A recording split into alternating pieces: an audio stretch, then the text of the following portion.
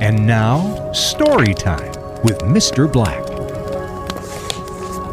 To the luckiest of people, a time comes when they join or launch a cause that forever changes their lives and the lives of others. Losing yourself in a cause is delicious. It's intoxicating. The best word to describe the sensation: crusade. The first thing you need to know about a crusade is to never underestimate its power. It can transform ordinary people, products, and companies into devastating flamethrowers. You have to have a passionate desire to make a difference and fearlessly believe in your cause. That was penned by Guy Kawasaki in a book called Selling the Dream. It was a time in the history of Apple computers when it was unicorns and roses, right? They had just had the Macintosh. They had just come up with a new operating system, and life was good. And if you want to study an incredible company, the history, the story, study Apple. It is an undulating line. It has peaks, it has valleys, it has highs, and it has lows. And ladies and gentlemen, that is life. If you were to go to a hospital and tell me you're having chest pains, they would hook you up to an electrocardiogram machine. And you would want to see the highs and the lows, the rise and the fall, the systolic and the diastolic. That is life. It is a great picture. And so many people have been disappointed. They've been let down, that they've stopped dreaming. That's what the highs represent. Our hopes, our mountaintops, our dreams, our goals. But a lot of people have been so disappointed, they cut out the middleman and they no longer have any expectations, so they no longer go too high. And we all know the pain of hurt, the pain of the valley, the lows. And so many people have gotten so numb that they can't feel anything anymore but misery and loneliness and anger and resentment and regret. And so we stop feeling. We just let it roll off our backs. Nothing gets to us anymore. And ladies and gentlemen, if nothing can get to you anymore, then nobody can get to you anymore. We've got to know that there are highs and lows. And see, this quote by Guy Kawasaki, which I love the last sentence, it says, you have to have a passionate desire to make a difference and fearlessly believe in your cause. That is only possible with a mission and a vision. To know why you get up each day, why you do what you do, why you go to work, why you spend all day there, come home at night, go to bed, get up the next day, and do it again and again and again and again. What's your purpose? Because it is appointed for man to die one time, and then comes the judgment. We've all been to a funeral before, and there's this dead person lying in a box, but they look all purty. You know what I'm talking about?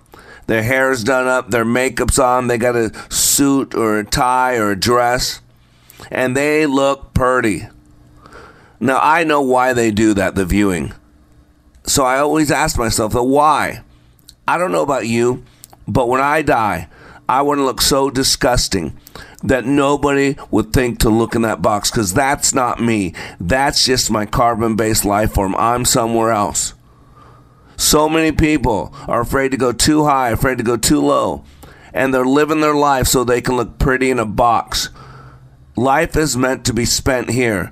This life force, this energy, this passion, we can't take it with us.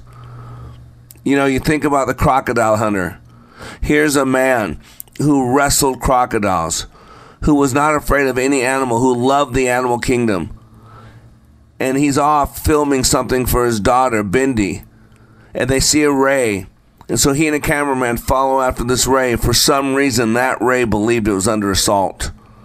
And so that ray darted it in his heart almost 100 times. He bled out in the water.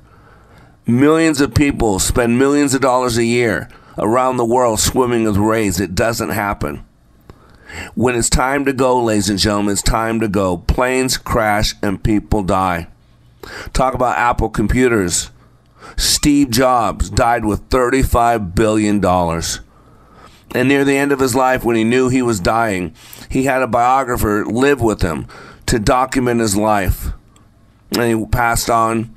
And after the death of Steve Jobs, this biographer was asked, why did Steve Jobs have you follow him around for the last 6 months of his life?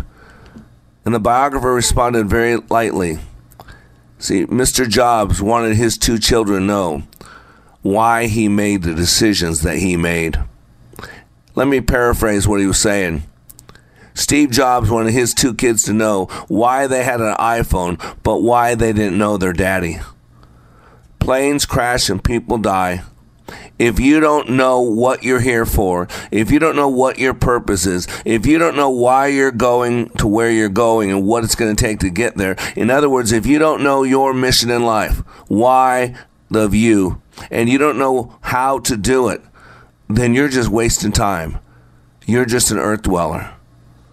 That's why when you live your life like it matters, it does. And it starts with a mission and a vision. Because people don't plan to fail. They fail to plan.